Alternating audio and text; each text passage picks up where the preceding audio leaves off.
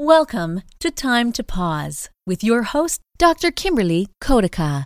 This podcast shares inspiring and motivating stories from incredible veterinarians and industry professionals as they successfully multitask common career challenges and discuss topics relevant to the veterinary profession.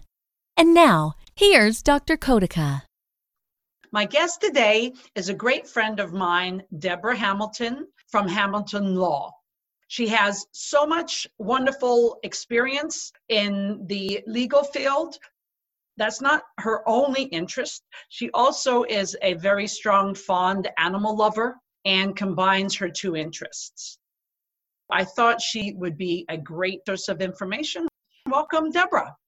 Thank you so much, Kim. I'm so glad to be here. It's such an honor to be on your wonderful program that brings listeners such incredible information week after week. Thank you. Thanks very much. Thank you for coming. As I mentioned before, your training is as an attorney or in law. You also are an animal lover. How did you develop an interest in this connection between law and helping animals in conflict? Well, I'm so glad you asked because Hamilton Law and Mediation is sort of a hybrid now because I practiced law for 30 years. I'm still licensed to practice law, but I don't litigate any longer. I mediate because people who are in conflict over animals really need someone to help them have that conversation, because what happens in litigation is everyone's ego gets involved and the animals sometimes are lost in the shuffle. So I enable them to really talk about their needs and interests in mediation. It's confidential.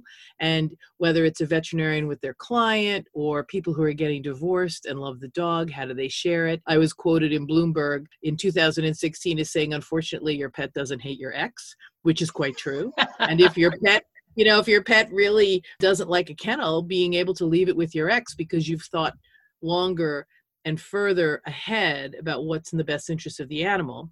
Courts are not going to do that. Only California, Alaska, and Illinois have changed the language for the well-being of a pet, but New York hasn't done that. So I stopped litigating to a great degree. It's very often I turn things away that want to litigate, or I shift them and have them try to have transformational conversations so that they can really keep the value of the animal up front. And then, of course, as you mentioned, I have red dogs, Irish setters, and in 2013, I broke my ankle with 9 of them living in my home.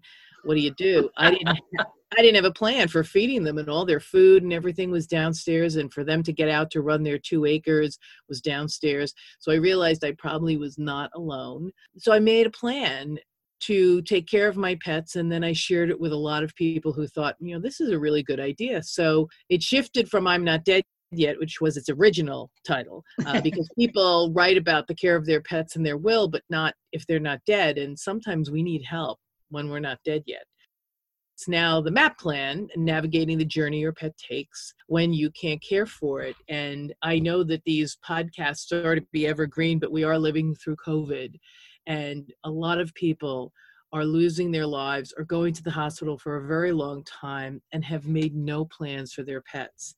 Every day on CNN and the Daily News, on any platform of news, dogs and cats, birds, horses are being taken to shelters because their owners either got sick and there's no one there to care for them, or God forbid, they passed away. And then for sure, there's no one to care for them.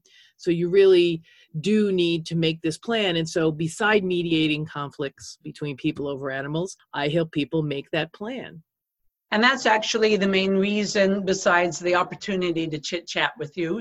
I thought that you would be so powerful to my community. We are hearing of all the issues of COVID, people leaving their house, not being able to, once admitted into the hospital, be with their family. Lately, we're also hearing now, especially in the New York area where you and I are from, situations where dogs are being found or left in the home, either after a owner has gone to the hospital and hasn't made arrangements.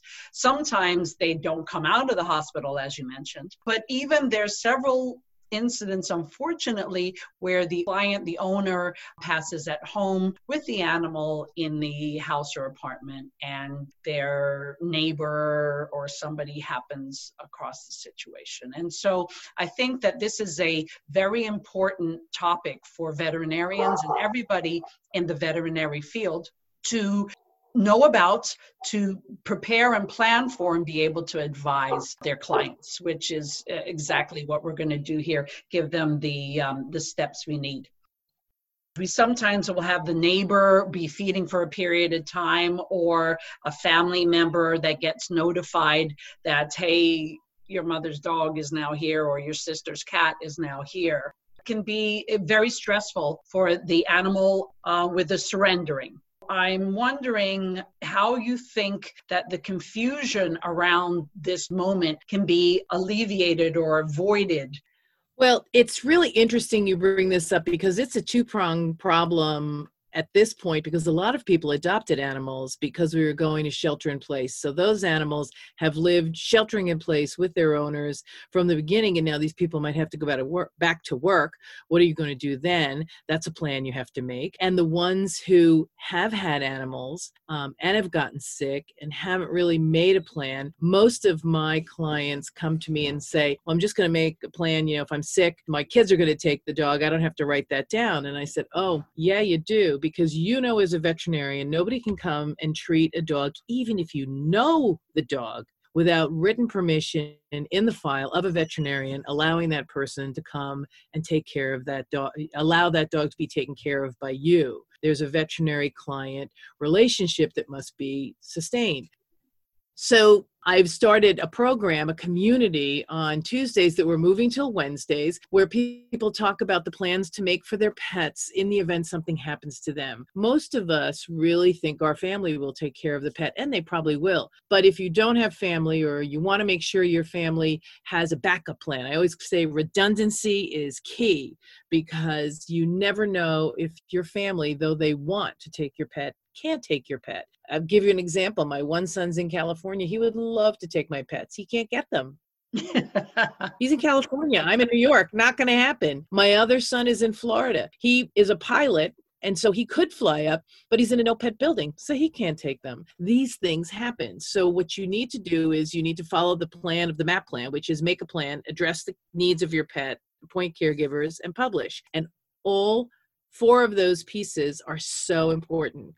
No one will ever take care of your dog, cat, bird, horse in the same way you do.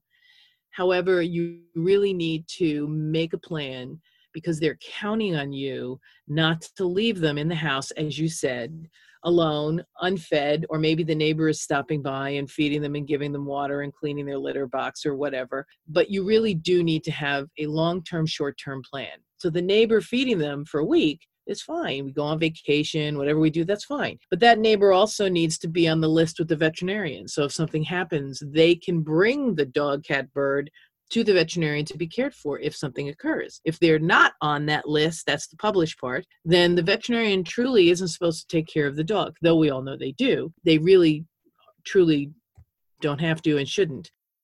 So what we do now is we appoint the caregivers, which should be one family member, that's all, and then at least 2 or 3 people who know the dog, are your friends, have said they would take care of the dog, and even a rescue. So if you've adopted your dog from a rescue, or your dog is a purebred dog that you've adopted from a rescue, go to the national clubs of each purebred dog, because unbeknownst to anyone, the largest rescue groups in the United States are facilitated by the American Kennel Club, because every national club of every breed, and let me tell you, we take things that don't really look like our breeds a lot of time, and we help rescue them and rehome them. So if you have a dog that looks like an Irish setter, call the Irish Setter Club of America. My favorite story is I went to Animal Care and Control, and they handed me a dog that was red, and they said, it's an Irish setter, right? And I looked down and I said, absolutely. And I took the dog out of the building, signed all the papers, put him in the back of my car. And Kim, what kind of dog has a black tongue that could be red? That was what I thought as soon as you said that. And I am like, how do you confuse a chow with a golden retriever? Right. So I turned to Have they this. seen a dog before? Right, exactly. So I said to this chow, this is the luckiest day of your life because you are not an easily adopted dog. And so I'm taking you home. I'm calling Chow Rescue, which they came and got him and found a perfect home with someone who had just lost their chow and wanted another one. So it was perfect. And it was a perfect segue. But if you don't make a plan for your pets, then you have to rely on someone like me going to Animal Care and Control and picking up your dog. So what I do every Wednesday now at noontime, Eastern time, I talk to people about the small things they can do to make sure their pets don't end up in a shelter. So the first thing is make a short-term plan, which is... Yeah, well, I just want to emphasize, you keep saying MAP, and I think you also did comment that is make a plan, address the issues, and P was... So there's 2 A's. So it's make a plan because you really have to have a plan before you try to look for people who are going to take care of your pets. So I help people. This is what I do every day of my life. People pay me to help them do this. I just had a guy in LA call me because he wants me to make the MAP plan and a marital plan for him and his pets with his wife. So make a plan is the M. The first A is address the needs of the pets. So you make a plan on how you want them to be cared for, but then you have to address each need. What does that mean? Well, they're afraid of thunder and lightning. They don't like other dogs. They don't like cats. Cats don't like dogs. Birds, say bad words. Whatever it is, you address the needs of the pet, medications, everything. Then you appoint caregivers for those pets because it really is, and you need to have at least 3. I know it's hard. I speak a number of times at independent living facilities where they allow you to have 20-pound dogs. And the people go, yeah, but I don't want to take anybody else's dog. I mean, I'd like them to take my dog, but I don't want to take anybody else's dog. And I said, well, do you go to the dog park? And they go, yes. I said, does your dog play with anybody at the dog park? And they go, yeah. Is that person younger than you? And they go, yeah. I said, why don't you say to them, listen, if something happened to me, would you be willing to take the dog for a week or 2 until my family works things out or until the person who lives far away comes and takes the dog? Would you be willing to do that? 9 times out of 10, the people will say yes. They may or may not ask you to reciprocate, but if they do, why not? And the last piece, of course, is publish. And who do you publish it with? Well, of course, you have to publish it with your family, because if they don't know about it, they can't help you put the dogs with whom you want the dogs to be with. You have to publish it with your veterinarian because they also need to know so they can send the records. Some of the newspaper articles now with COVID, with people dying, they don't know the dog's name. They don't know the dog's vet. They don't know anything about the dog. Food, their allergies, their history. Yeah. Right. They know nothing. So what happens is, if you had published it with your veterinarian and the caregivers, and one of your caregivers now with COVID has to be a neighbor. I know if you hate all your neighbors, you're stuck. But nobody else can get here. I mean, I had my sons who could easily hop on a plane and get here, but they can't now because there are no planes and nothing. It's different. In New York, you have to stay in New York if you come in for 14 days. And then you have to stay home wherever you go home for 14 days because we're like the epicenter. It really is important to take all 4 steps. It's a 4-step plan. So MAP is with a double A, MAAP. What's great about the community on Wednesdays is that people are talking about what they have found to be troubling. What if I'm in my car and I have an accident? Well, there needs to be a card on your car that says, in the event of an emergency, I have dogs at home and please call this person. If you get sick in your home and you live alone, so many people who've left their dogs behind live alone. We can live alone with pets. That's okay. But just have a really nice 5x8 card, not 3x5, but if 3x5 is all you have that's fine, with the name of your first responder for your pet, the people who are the first people who are going to come and help get the pets. Otherwise, the pets are going to Animal Care and Control. And if I can, I'll tell you a quick story about a 72-year-old woman who fell down and broke her ankle in her home and was being carried out of the house. And Animal Care and Control was called because she lived alone. And she yelled at them, what are you doing with my dog? And they said, well, we're just taking it. We're going to hold it for you until you get out. So she had surgery. They fixed her ankle. She went to rehab 2.5 months later. She didn't have her phone with her. Now she's 72, so they're not as, attached to their phones as we are. And her dog was placed in a rescue from Animal Care and Control.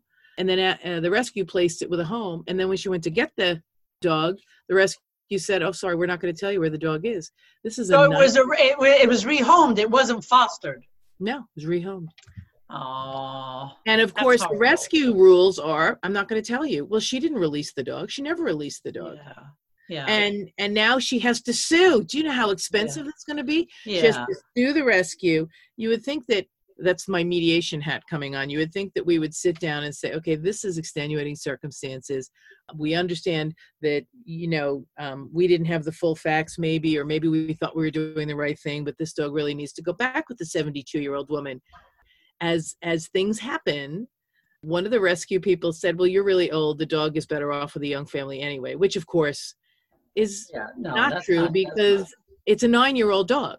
So our older people love to adopt older dogs. Shelters love when older people adopt older dogs. But if you have an older dog you've had since it was a puppy, really recovering from an injury, a sickness, whatever, without your dog is really difficult. Well, we know for sure that as humans, patients, elderly, we do significantly better. We improve our health. We stay healthier with our pets. It's a very upsetting story to hear. I want to emphasize, even though, we started the conversation because we're in COVID, about people dying or going to the hospital, you brought up some really crucial concepts. I was going to bring up when people are terminally ill, it's a time when you can plan and organize for things. So it's not just in an era of COVID, the significance of this program or these types of plans. The other thing that you mentioned, which hadn't occurred to me, is if you are single and you do get into an accident, it doesn't necessarily need to be a horrific ending or somebody dying, but the importance of a plan for your animal is applicable over a variety of different health issues. And so I thank you for bringing that up and just I want to reemphasize that to the community because, again, Vets Vet Techs, when we see an older client, this is really a very good time to maybe start that conversation, pointing them in the right direction. And it's a delicate conversation to have, as when you see commercials on TV for people recovering from cancer, they always have their animal with them. And so we do want to foster older people to keep animals in their lives. But to do that, you have to have a support community. And let me tell you, the veterinarians, the vet techs, the groomers, the kennels, all of them are first lines of defense to assure that this dog can stay with this person once they recover. And if they don't recover, they really can be those first line people who help the dog transition to its next, or cat or bird or horse, to its next home. So as a veterinarian or as a vet tech, being able to talk to your clients, not about getting older and like you might fall down and kill yourself, but say, listen, we love to support our owners. Let me know if there's something we can do to put in our files to help transition Fluffy from one person to another. Who would be that next person? And if you don't know who that next person is, tell them to come on my community on Wednesdays at noon, because we don't sell anything. We simply talk about what small incremental steps you can take, and then the people you need to speak to take the big steps that assure that your pet is cared for. Navigating the journey your pet takes when you can't care for it. That's what the MAP stands for. Awesome. And yeah, the Humane Society also has some information out there to help. How do you recommend one goes about getting a pet caretaker or choosing someone who is going to be responsible for that pet? As a veterinarian, I've seen a few family members not so happy to have the pet. So can you talk a little bit about how they can and should select people? And one other aspect, which I guess I'll touch in here, it seems like there's also potentially a phase or a process, because again, one doesn't need to be deceased or terminal to have a program in place. It could just be, it occurred to me when you were talking, a single mom who's divorced with kids. You're young, you're this, you're that, but yeah, what happens if there's an accident or whatever. So I misspoke when I said speak to all the older people in that veterinary clinic. It should be speak to everybody. I want to rectify that. But sometimes, though, there is a legal transition period before, and we'll get into this in more details, until wills and trusts and different things kick in. And so you mentioned in your example, having maybe a short-term person. Do you always recommend a short-term person, or do you just go to a long-term person, or maybe you can talk about that a bit? Well, you've touched on so many points. I have to tell you that I have a grand kitty out in LA named Jane, and my son has a MAP plan. He's 30 years old, because I want people to know that if something happens to him, his neighbors will take care of Jane for a week or two until I can get out there to get her. Because God forbid something happen. If he gets sick, or God forbid something occurs, I will be able to get to him. So you're right. It isn't just about old people. It's about everyone who owns a pet needs to make a long-term, short-term plan. Short-term plans, I call them the 6 Ds: divorce, delay, disaster, disease, depression, dementia. Whatever happens to you, you need to have a plan to care for your pets when you can't, because you're not there, you're not feeling well, you know, whatever happens, you can't take care of your pet. People say to me, well, of course I can take care of my pet. Well, when I broke my ankle, I can tell you I could not take care of my pets. I had a broken ankle. So it really is important to recognize that your pets are depending on you and to make a plan. The short-term plan is for people who can come into your house. Maybe it's your housekeeper, maybe it's your neighbor, maybe it's a high school kid who then transfers to another high school kid once he graduates, because, you know, this is a great position because I'll be paid $15 an hour if something happens to her. And I come in like once a month. So the dog knows me. Everything is copacetic. You want to make sure that occurs. And you really want to make sure that the people who you appoint, I've had so many people who adopt, you know, wealthy women. I love wealthy women who adopt a number of dogs from shelters, like 3 or 4 or 5. The kids of these people say, please God, have her make a plan because I don't want these pets. But they'll never tell her that they don't want the pets, because then she will cut them out of the will. Right? I mean, unbelievable. So you really need to make sure that, I always say, and a colleague of mine, Yvonne DeVita, I do this all the time, and it makes you feel better. So the first people who would get to take my dogs would be my sons. One's in Florida, one's in California. I don't know that they could take them, but I'm Irish Catholic. The guilt is unbelievable. In fact, my son still tells me about the guilt that I can drop. But if you make a plan that says, okay, Kim, you're my first person, you're a family member. If you can't take this pet, then listen, my neighbor Sue loves the dog knows Sue, and she'll take it short term, or maybe she'll take it long term. And if Sue doesn't want to take it, there's somebody who co-owns the dog who said they take it. And if there's a vet tech at the vet who's loved this dog who said they would take it. So you give the person who's your first choice, your family member, the ability to say, okay, no, and it's okay because she's already told me that Kim can take it, or Sue can take it, or Joan can take it. So, you know, my mother and my father have already given me the blessing that if I don't take the dog, I'm not going to burn in hell for all of eternity. Rather, the dog gets, or the cat gets, or the bird or horse gets the best home for them. And believe me, there are so many people that are in my sphere of influence that tell me they don't have anyone. And I said, you just haven't looked. You haven't asked, you haven't looked. Because there are people everywhere who will, I mean, my neighbor right here, I just moved in, I'm renting this place. My neighbor, we were talking to them the other day, and they turned to me and they said, you know, if you ever go away and you need us to take care of the dogs, we're right there. I never asked them. But I did put notes with COVID. I put notes in everybody's box, and I said, listen, if something happens to you, let me know, and I'll be happy to take care of your dog short term until somebody can come and get them. But this is the camaraderie. So nice. And the collaboration you have to do, because I would really like them to take care of my dogs if something happened to me. So you're absolutely right. It's not an old person thing. It's an animal owner thing. If you own an animal, they're depending on you to make sure they don't end up back at the shelter. I talk to pit bull groups all the time, and it drives me nuts. And I will tell you from the bottom of my heart, drives me out of my mind that all those people do not have a plan for their pets, because those dogs are at great risk. Yeah. You know, an Irish setter goes into a shelter, somebody's going to adopt that dog likely. Mm-hmm. A pit bull or a pit bull type of dog, forget it. They're not going to be adopted because, you know, whatever it says on the card about them being sweet and wonderful with other animals. Do you really know people are going to be, I've got kids. So you really need to make that plan for them. They're counting on you. And what drives me nuts is that people just believe their family is going to step in. And I've had several cases where the family dropped the dog off the minute the mother was dead. Off, gone, done. And you're not going to be there. You're not going to be in control. So the best you can do is leave what I call, as I said before, redundancy, a redundant list of 3 or 4 people who know that if the kids don't take the dog, I get the dog. And if I can't take the dog, Kim can take the dog. And if Kim can't take the dog, then Mary Jane can take the dog. But we all know that this dog has a place to go.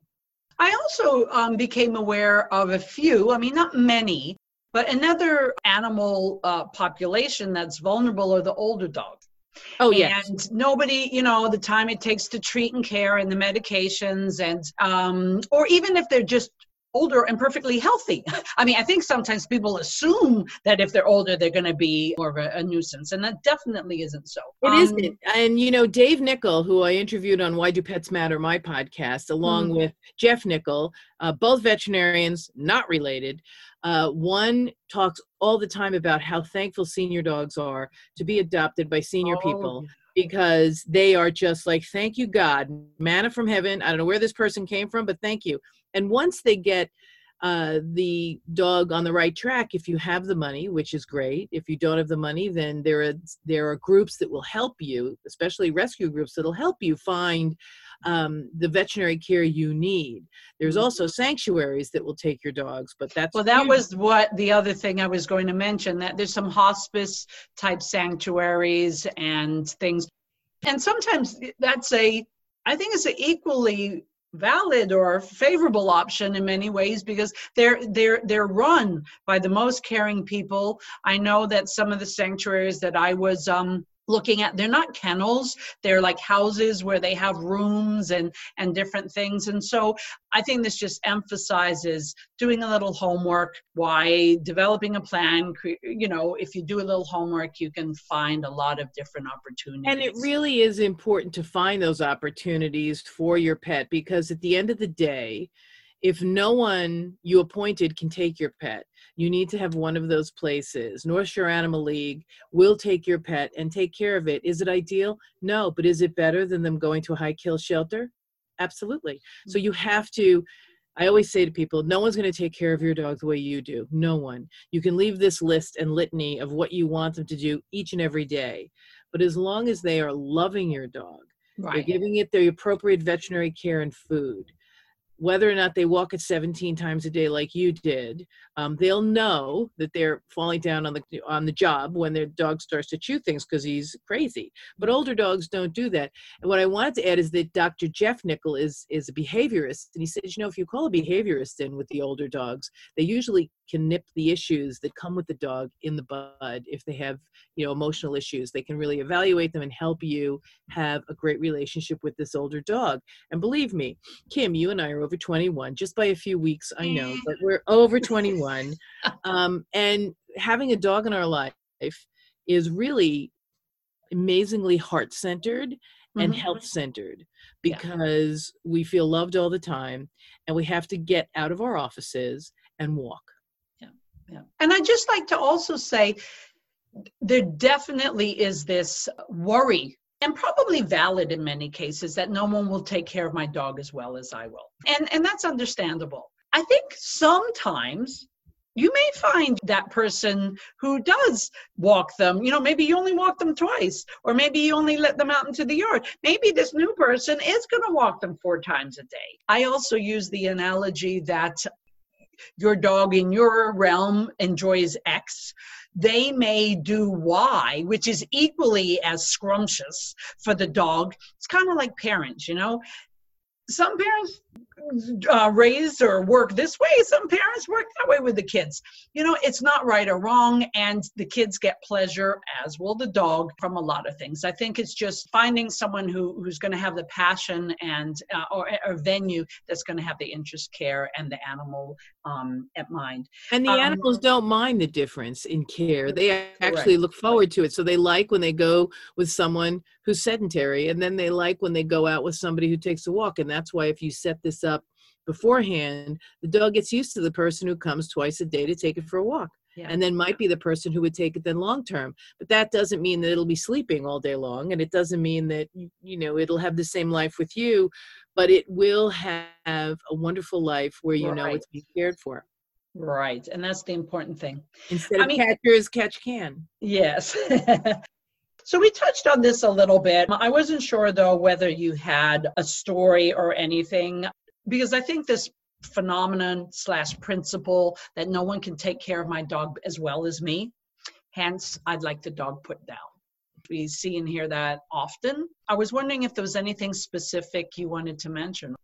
This is an interesting question because I've given a few of these MAP programs to dog clubs, and a lot of the older people who have older dogs say, well, I don't have to do this because it's in my will that if I die, my dog dies. And really, your executor has to carry that out no matter what.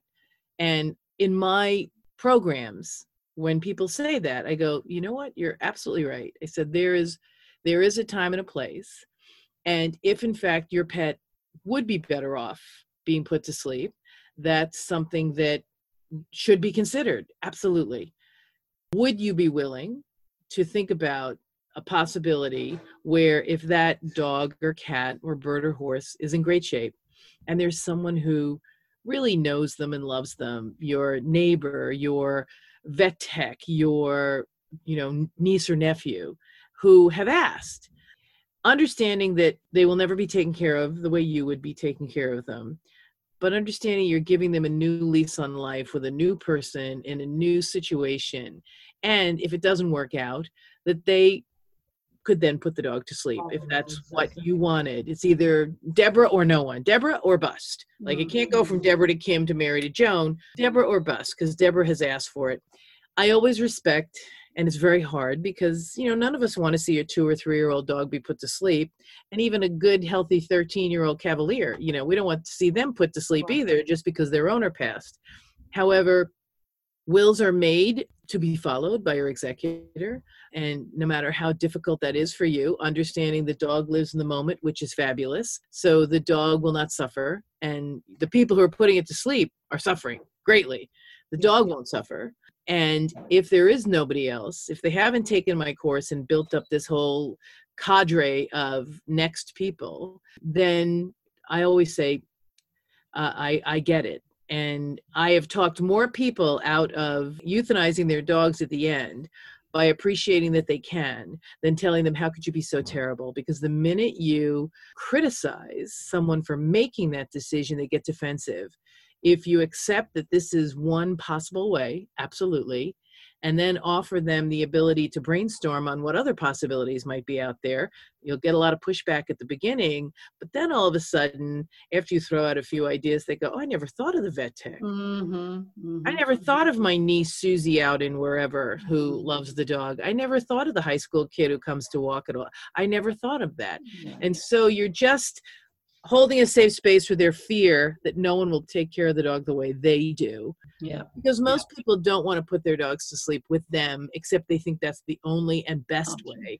And if you hold a safe space for them, they sometimes come around. They don't always come around, but they often come around. As a veterinarian, our responsibility is to do no harm to the animal. So I would not euthanize a 2-year-old lab. Now, I would be respectful of the situation. I'd discuss other options, et cetera, et cetera.